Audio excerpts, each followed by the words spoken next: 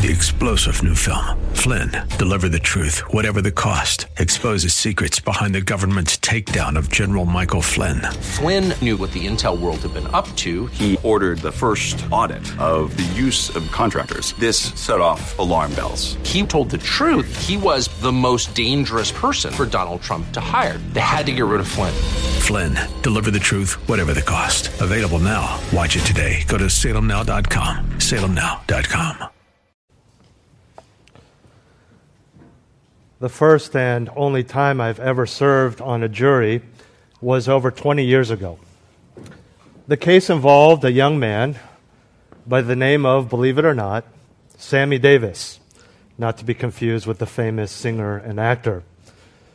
Sammy Davis was accused of robbery and attempted murder.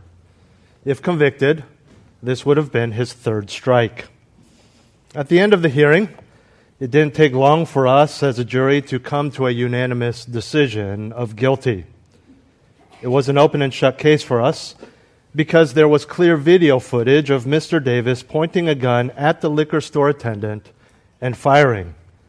During the trial, that same attendant who was on the video actually came in to testify and showed us his bullet wound. Although the defendant covered part of his face with his hand, this didn't help his case because not only was half of his face still recognizable on the video, so was the prominent jewelry on his hands, which the police brought into the courtroom for us to see to identify him. I believe his case was not aided at all by the fact that he, clearly young and poorly educated, decided to represent himself. This individual, like so many others, made a choice. And you could say that there are a lot of factors involved, but the choice ultimately came down to this: commit a crime or not. In my opinion, he chose poorly. His decision not only affected himself, but others as well. When it comes to sin, and specifically the sin of partiality, we too have a choice: show favoritism or not. And when we do that, when we choose to sin in that way, we're not helping ourselves and we're not helping others. When it comes down to it, those are the only two options: do the sin or avoid it. And although there may be various scenarios and innumerable variables, it all comes down to obeying or disobeying the law. And as we continue our study in the book of James on the topic of partiality, James makes this very point in verses 8 through 11 of chapter 2. I invite you to join me in James chapter 2, verses 8 through 11, where James writes, "If, however, you are fulfilling the royal law according to the Scripture, you shall love your neighbor as yourself, you are doing well. But if you show partiality, you are committing sin and are convicted by the law as transgressors. For whoever keeps the whole law and yet stumbles in one point, he has become guilty of all. For he who said, 'Do not commit adultery,' also said, 'Do not commit murder.' Now if you do not commit adultery, but do commit murder, you have become a transgressor of the law." Quite simply, in these few verses this morning, we're going to talk about two options of partiality. For the Christian, there are two options of partiality. Option number one: show love and fulfill the law. Show love and fulfill the law. We find this in verse 8. This, of course, is the better option, and for the God-fearing Christian, the only option. It really comes down to what James tells us here is the greatest commandment, which is love. Now, to be accurate, we know that the command to love is broken into two commandments, two greatest commandments, and we find this explained in Matthew chapter 22 from the lips of our Lord Jesus Christ himself. Would you turn with me to Matthew chapter 22, and we're going to look at verses 35 through 40, a very familiar passage because it is a situation where in a conversation, and being asked by someone who actually wants to challenge him, he is able to tell the world, to tell us what is, or what are rather, the greatest commandments. Matthew chapter 22, verses 35 through 40. This is a scenario where he's dialoguing with various followers and various people who are not followers but are physically following him, challenging him, questioning him, debating with him. And verse 35 says, one of them, who is a lawyer, asked him a question, testing him. Teacher, which is the great commandment in the law? Now you understand when they refer to the law here, they are referring to the Old Testament law, specifically summed up in the Ten Commandments, which Dennis just read for us. But we know that Jesus went on to heighten these laws, as we'll talk about in a minute. He goes on in verse 37, and he said to him, this is Jesus speaking, you shall love the Lord your God with all your heart and with all your soul and with all your mind. That answers his question, but he goes on. He says, this is the great and foremost commandment. The second is like it. You shall love your neighbor as yourself. And on these two commandments depend the whole law and the prophets. So the greatest commandment is to love the Lord. The second, which I always like to point out, the lawyer never asked for, but was important enough for Jesus to mention, the second is to love others. And it is this second commandment that James refers to in our passage this morning. Now in Matthew chapter 7 and verse 12, Jesus phrases this same commandment in a way that is familiar to us in what we call the golden rule. Let me read Matthew 7:12 for you. Treat people the same way you want them to treat you, for this is the law and the prophets. And we see that our Lord Jesus refers to loving your neighbor as yourself as the second greatest commandment. He also calls it the commandment on which rest the law and the prophets. Paul in Galatians 5 and Romans 13 refers to this commandment as the fulfillment of the law. James, in James chapter 2, calls it the royal law.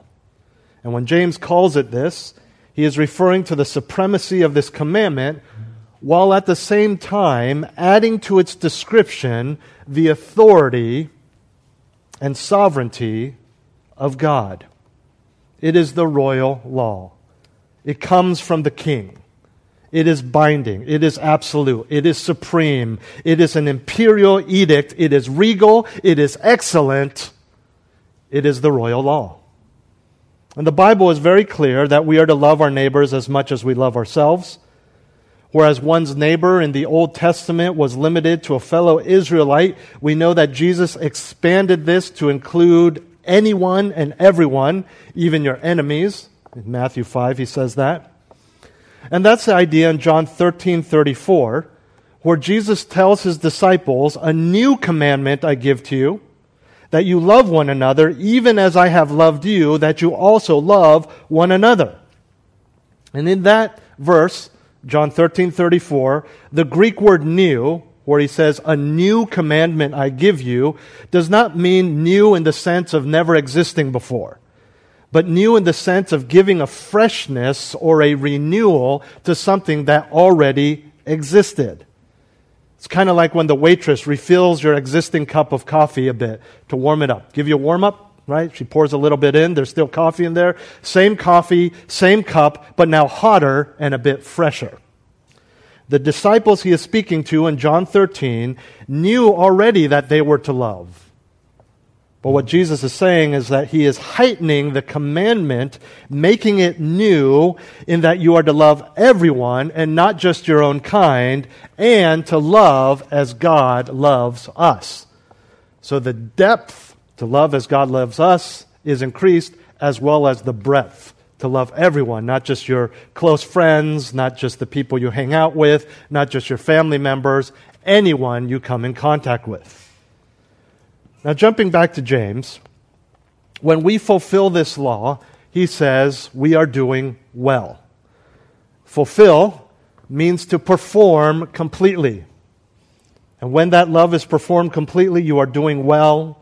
In other words, you are doing morally good. Your behavior is pleasing to the Lord. It is what the Bible calls excellence. Why? Why are you doing well when you fulfill this law? Big picture, because by loving your neighbor as yourself, you are living in a way that reflects the character of God. which is ultimately your goal in this life as a Christian, to live in a way that reflects the character and will of God. You understand his character comes out in his will. It's not doing well and loving because it makes you feel good, although it will. Not so others will like you, although they may.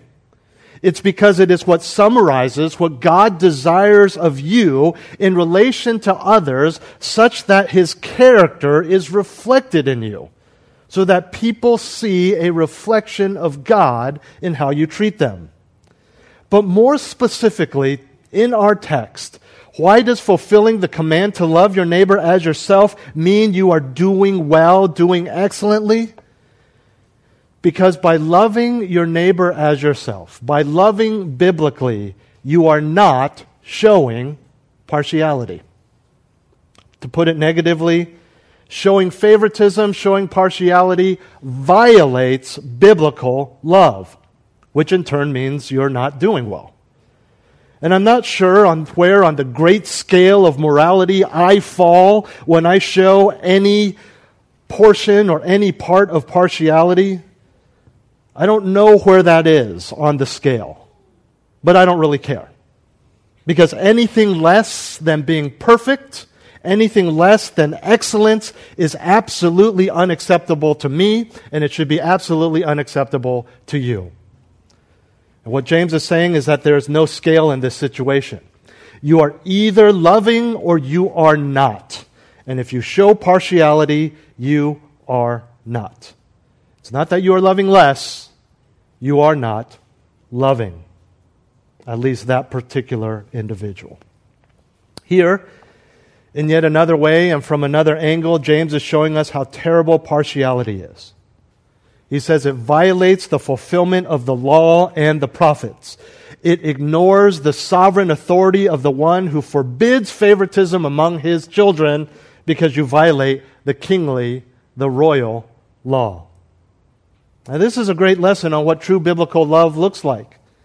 We learned back in 1 Corinthians 13 that God's definition of love is often, usually, very different, both in its description and practical outworking, than the multiple descriptions of love that we have in the world. And what James presents to us this morning here is no different. Here's what I mean. You may show favoritism towards someone out of respect, out of a desire for their happiness, possibly what the early church was doing when they ushered the rich to honorable seats in the church service. You may be showing favoritism out of a recognition of someone's worldly achievements. But what James is saying is that is not biblical love. The believers James is addressing may have very well favored the rich for all of those reasons. Socially good reasons. Yet James spends quite a bit of time confronting and correcting this behavior. Now, there are times when we are well-meaning and we have good intentions only to be taken aside and corrected with Scripture. It can be hurtful. It can be confusing. I thought I was doing what was good. I was just trying to help. But true love comes down to abiding by the Scriptures, and when it comes to loving others, helping them abide by it too. So even though we may applaud your efforts, even though we may be encouraged by your intentions, we want to make sure we as a body together are doing things biblically. Sammy Davis may very well have committed his crimes out of respect for his gang that he was a part of, to support them, to bring them happiness. Although we may not understand it, to bring them clout, which is important in a gang like his. But he did so at the expense of obeying the law and treating others how he would want to be treated. He violated the laws of the land to the degree that the stability of society and the freedom we have in America to feel safe and live freely was jeopardized and taken away. He had no regard for the law. He had no regard for the country that gave those laws. He had no regard for the sanctity of human life that those laws protect. And all of those things are what true love accomplishes. And that's what we must excel. That's why we must excel in love when it comes to how we view others, not just in the context of ministering to them, but also in the context of quick judgments as we walk into church, as we walk down the street, judging by social values. We must avoid partiality as a part of our pursuit of biblical and excellent love. Now that's option one. Show love and fulfill the law. In other words, avoid partiality. The second option, though humanly possible and probably too often practiced, should not be an option for the believer at all. Option number two, show partiality and break the law. Show partiality and break the law. Let's start with verse 9. We see this in verses 9 through 11.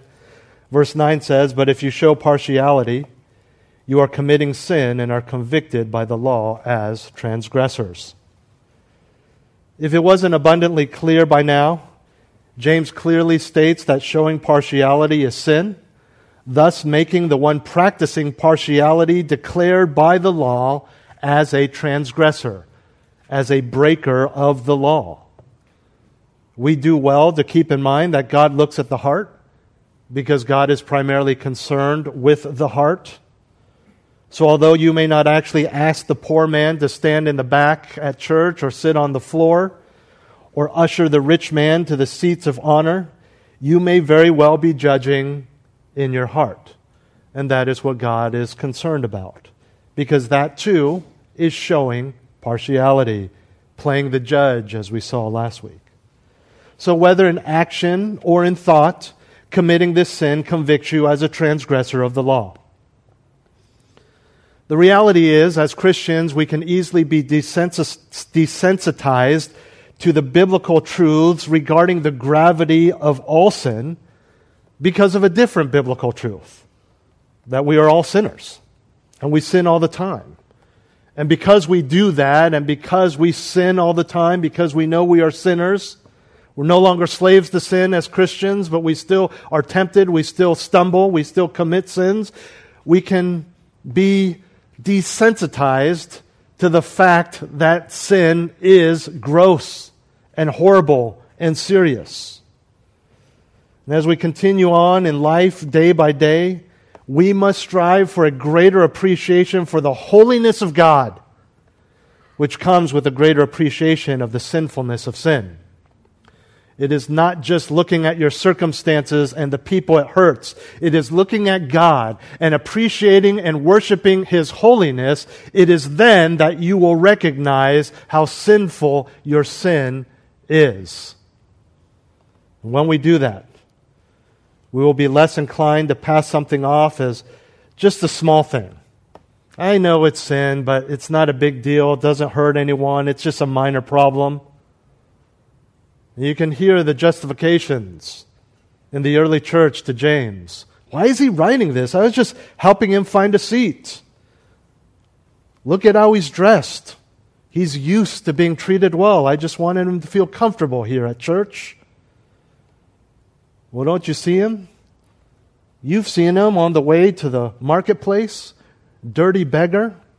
He lives on the street, so I figured he wouldn't mind sitting on the floor, sitting in the back, especially since last time he was here, he smelled so bad it bothered everyone. Well-meaning, no big deal, but it is a big deal because it is sin, and we must see sin for what it is, a clear and conscious defiance of God, which constitutes behavior for which God killed His own Son to free us from. In other words, this is a serious charge. It's not just being nice to someone. It is sin. Not just the holiness of God. You know, I just mentioned, it helps us understand the gravity, the grossness of sin by appreciating the holiness of God. People say, why should I read the Old Testament? Well, that's one reason. Appreciate the holiness of God.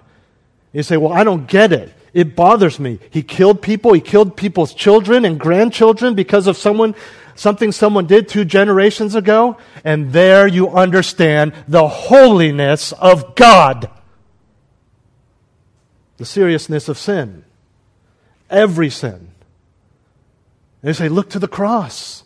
Look to the cross. Don't you feel bad? Look what Jesus had to suffer for your sins. That's the holiness of God. The holiness of God demanded that Jesus Christ be slaughtered for your sins. Whether it's murder, whether it's adultery, whether it's partiality, whether it's that little lie that actually made things better socially for other people. It's serious. And James says, no matter what the sin, we are convicted by the law as transgressors. Just the word convicted emphasizes the seriousness of this.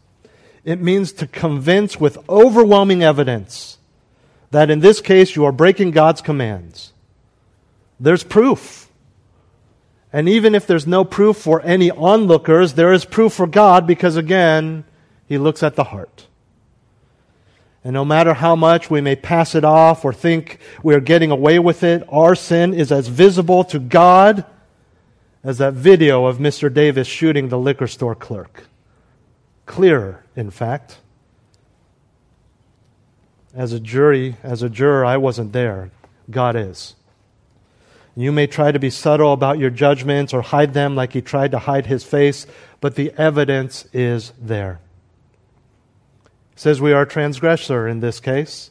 It refers to someone who steps across a boundary. And it is a technical term in the New Testament for someone who directly disobeys a command.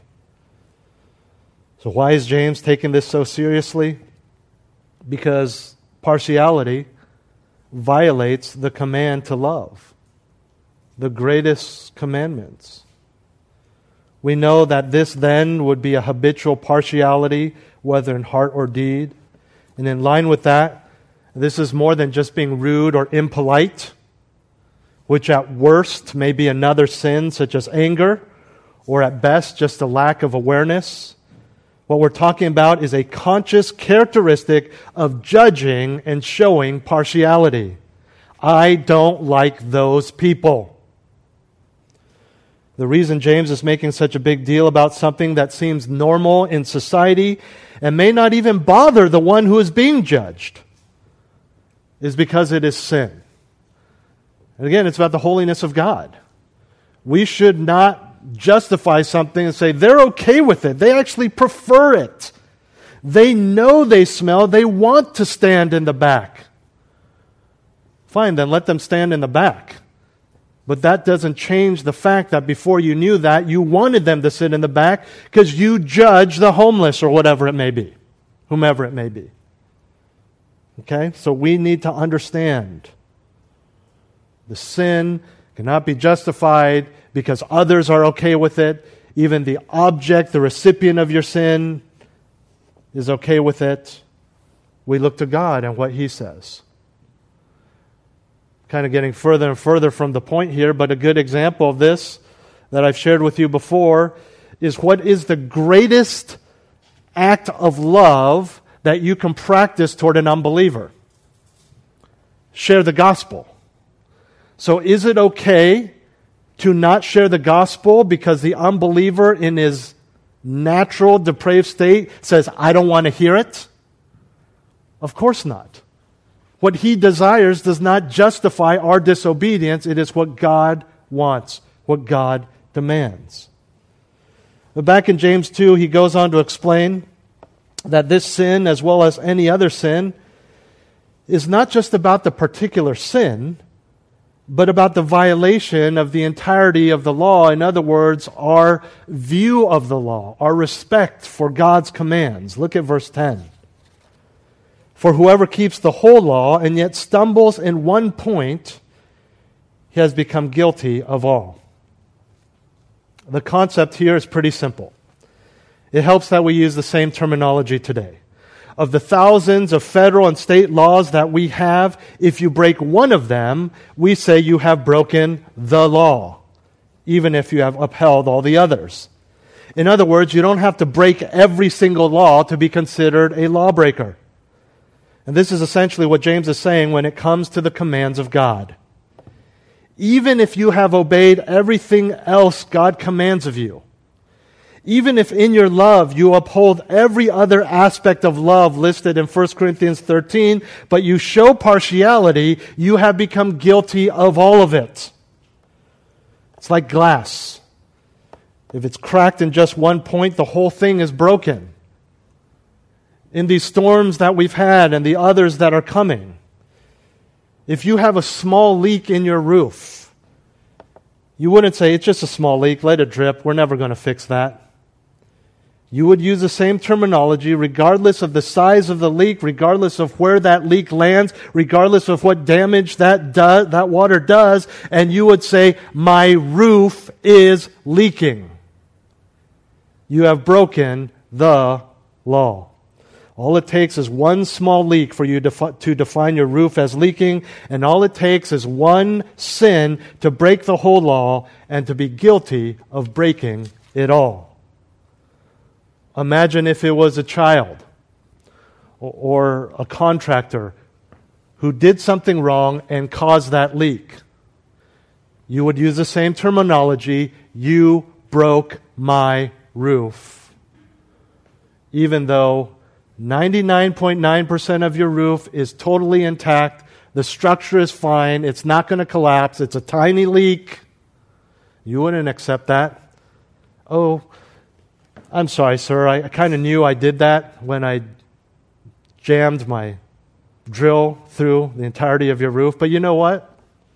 It's a small leak. I knew that it was over your bathroom, and your bathroom tiles are waterproof, so what's the big deal? You'd say, no, you broke my roof. And it's the same idea here. Now, James goes on to give a very practical example in verse 11. Verse 11 says, for he who said, do not commit adultery, also said, do not commit murder. Now, if you do not commit adultery, but do commit murder, you have become a transgressor of the law. So right off the bat, James tells us why this is ultimately so important with the phrase, for he who said. Don't pass that over. That's just not some sort of benign introduction to quoting the Old Testament. There's great significance here. For he who said. The unity of the law is found in that it is the one lawgiver who has given all of it to us.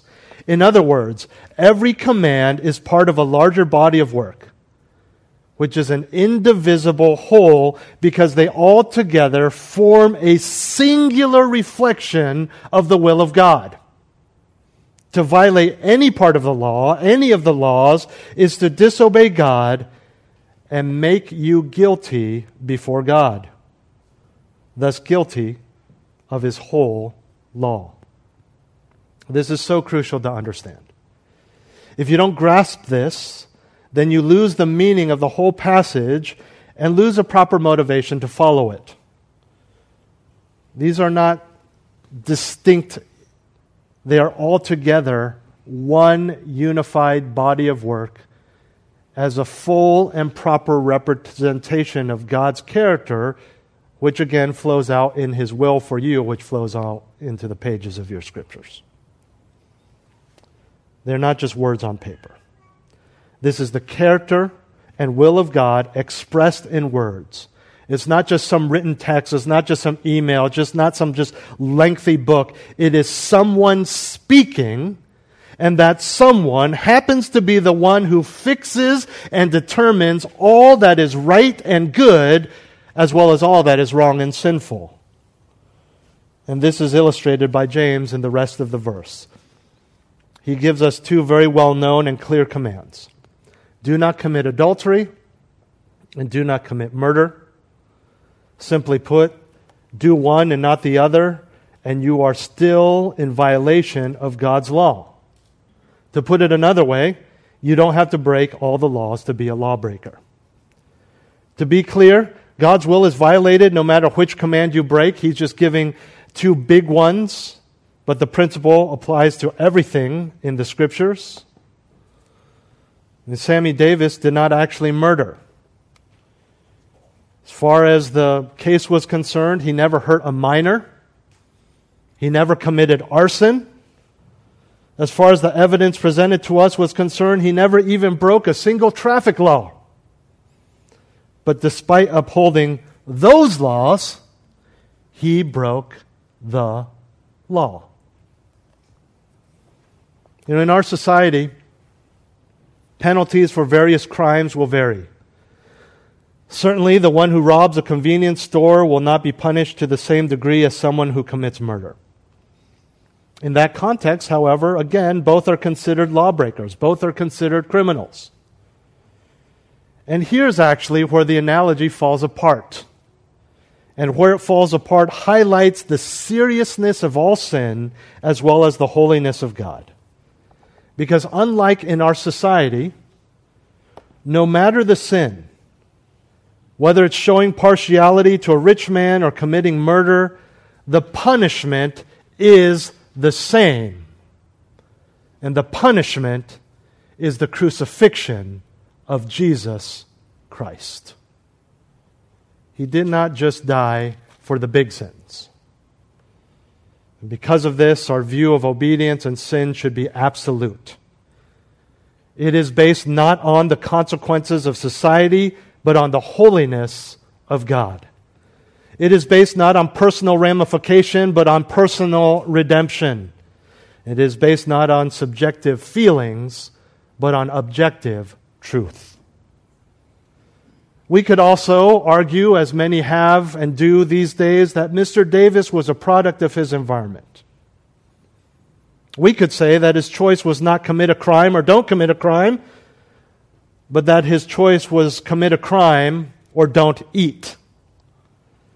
But the reality of all of those arguments do not change the objective truth of what the law is and the choice he made to break the law. And we do the same thing with our sin. We justify it with social circumstances, family circumstances, our feelings. And we want to be gracious. We want to lift those up to the Lord. We need to cry out to the Lord like David did. But in the end, say God's word is truth, and I must obey regardless of how I feel, regardless of what my boss says, my parents say, regardless of the potential of being disowned by my parents and having been kicked out of the house, regardless of having to break up that relationship, or my spouse pursuing divorce. We obey God. When it comes to God, sin is sin. And it must be dealt with in our lives swiftly, severely, and exhaustively, no matter how big, and perhaps more importantly on a practical level for us, no matter how small. Because it's seemingly the small sins that we overlook and let fester. And by the way, who are we to determine what is big or small? The reality is that you may very well be a work in progress as far as partiality is concerned. It may not be practically outworking in your life, showing it or not. Maybe there's just one particular type of people that you show favoritism for or against. And as you pursue holiness, the number of types of people you dislike or tend to idolize in an unbiblical way has shrunk. But there are still those couple of demographics that you struggle with. Praise God. Excel still more. Perhaps you don't show partiality at all. And one day you come across an individual whom you've never met before. It could just be a stranger at Starbucks. And you think, wow, I thought people who dress like that or who speak like that were only in the movies, but there he is.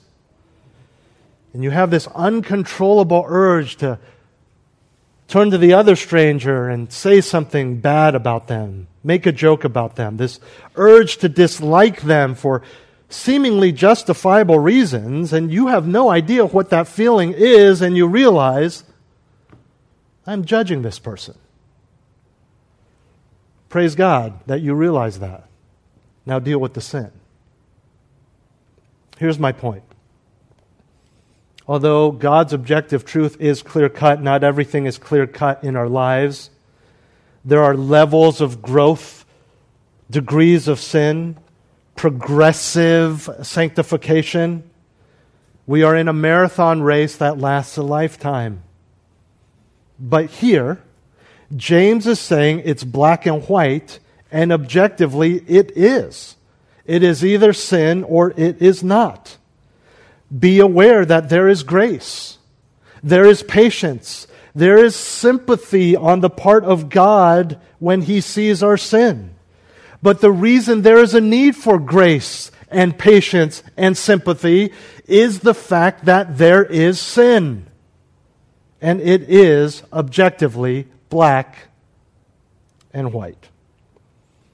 It is the pursuit of total obedience and the rejection of any infraction of the law that is to be the overarching pursuit in our lives. Because whether it's showing partiality or any other sin, even the most seemingly minor of infractions makes us a transgressor of the law and guilty of all. But we do not resign ourselves to our sinful state like the criminal who feels like he's trapped in a life of crime and resigns to continue breaking the law. Rather, we acknowledge our weaknesses and sins while recognizing that our true state is not that of an uncontrolled sinner, but is that of a freed, redeemed. Two options of partiality. Option 1, show love and fulfill the law. Option 2, show partiality and break the law. If, however, you are fulfilling the royal law according to the Scripture, you shall love your neighbor as yourself, you are doing well. But if you show partiality, you are committing sin and are convicted by the law as transgressors. For whoever keeps the whole law and yet stumbles in one point, he has become guilty of all. For he who said, "Do not commit adultery," also said, "Do not commit murder." Now if you do not commit adultery, but do commit murder, you have become a transgressor of the law. Let's pray. Heavenly Father, whether it's the sin of partiality or any other sin, may we repent. I pray that you would guard us against thinking that there are small sins.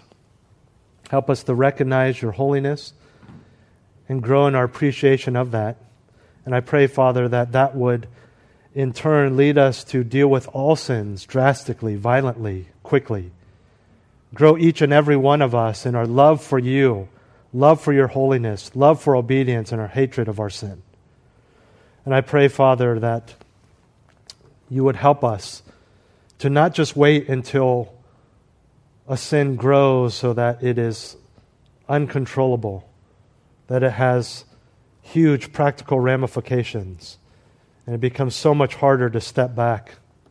Help us see it when it's small and not overlook it. To not ignore that lustful glance, that whether it's at an individual or an object that more money could buy if only we had more money. Small bout of anger, a quick flash of impatience, one little break of our discipline of praying or focusing on you, whatever it is, Lord. Help us to understand that that is still breaking the entirety of the law. And I pray, Father, you would help us deal with that quickly. May we be a church that seeks greater accountability from you and your word and from one another. May we be a church that puts into practice what we have been learning in that book in the men's and women's groups, to be able to talk about sin, to address sin, not just open to talk about our own sin, to seek help and accountability, but being those who are willing to graciously, lovingly pry into the lives of others to help them with their sin. May we be a church that is not embarrassed to talk about sin, that does not shy away from it, but may we also not be a church that is so excited that we talk about our sin because we want to open up our failures, but then do nothing about those sins. Father, help us to have a biblical understanding and biblical response to all that you desire of us when it comes to partiality, but also when it comes to understanding your holiness, your grace, and the sin of breaking any part of your word.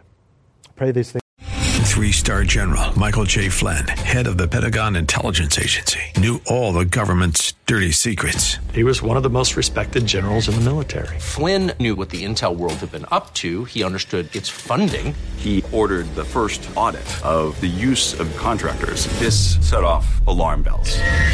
The explosive new documentary, Flynn, Deliver the Truth, Whatever the Cost, uncovers the facts behind this scandal. Flynn told the truth. He was the most dangerous person for Donald Trump to hire. I find out the worst enemy that I'm going to face in my life is right here in America. They took my assessment and they wanted me to change it. And I was like, I'm not changing it. They had to get rid of Flynn. With in-depth interviews, archival footage, and never-before-seen personal records of the man behind the headlines. I just felt like I was drowning. Flynn, Deliver the Truth, Whatever the Cost. Available now. Watch it today. Go to salemnow.com. salemnow.com.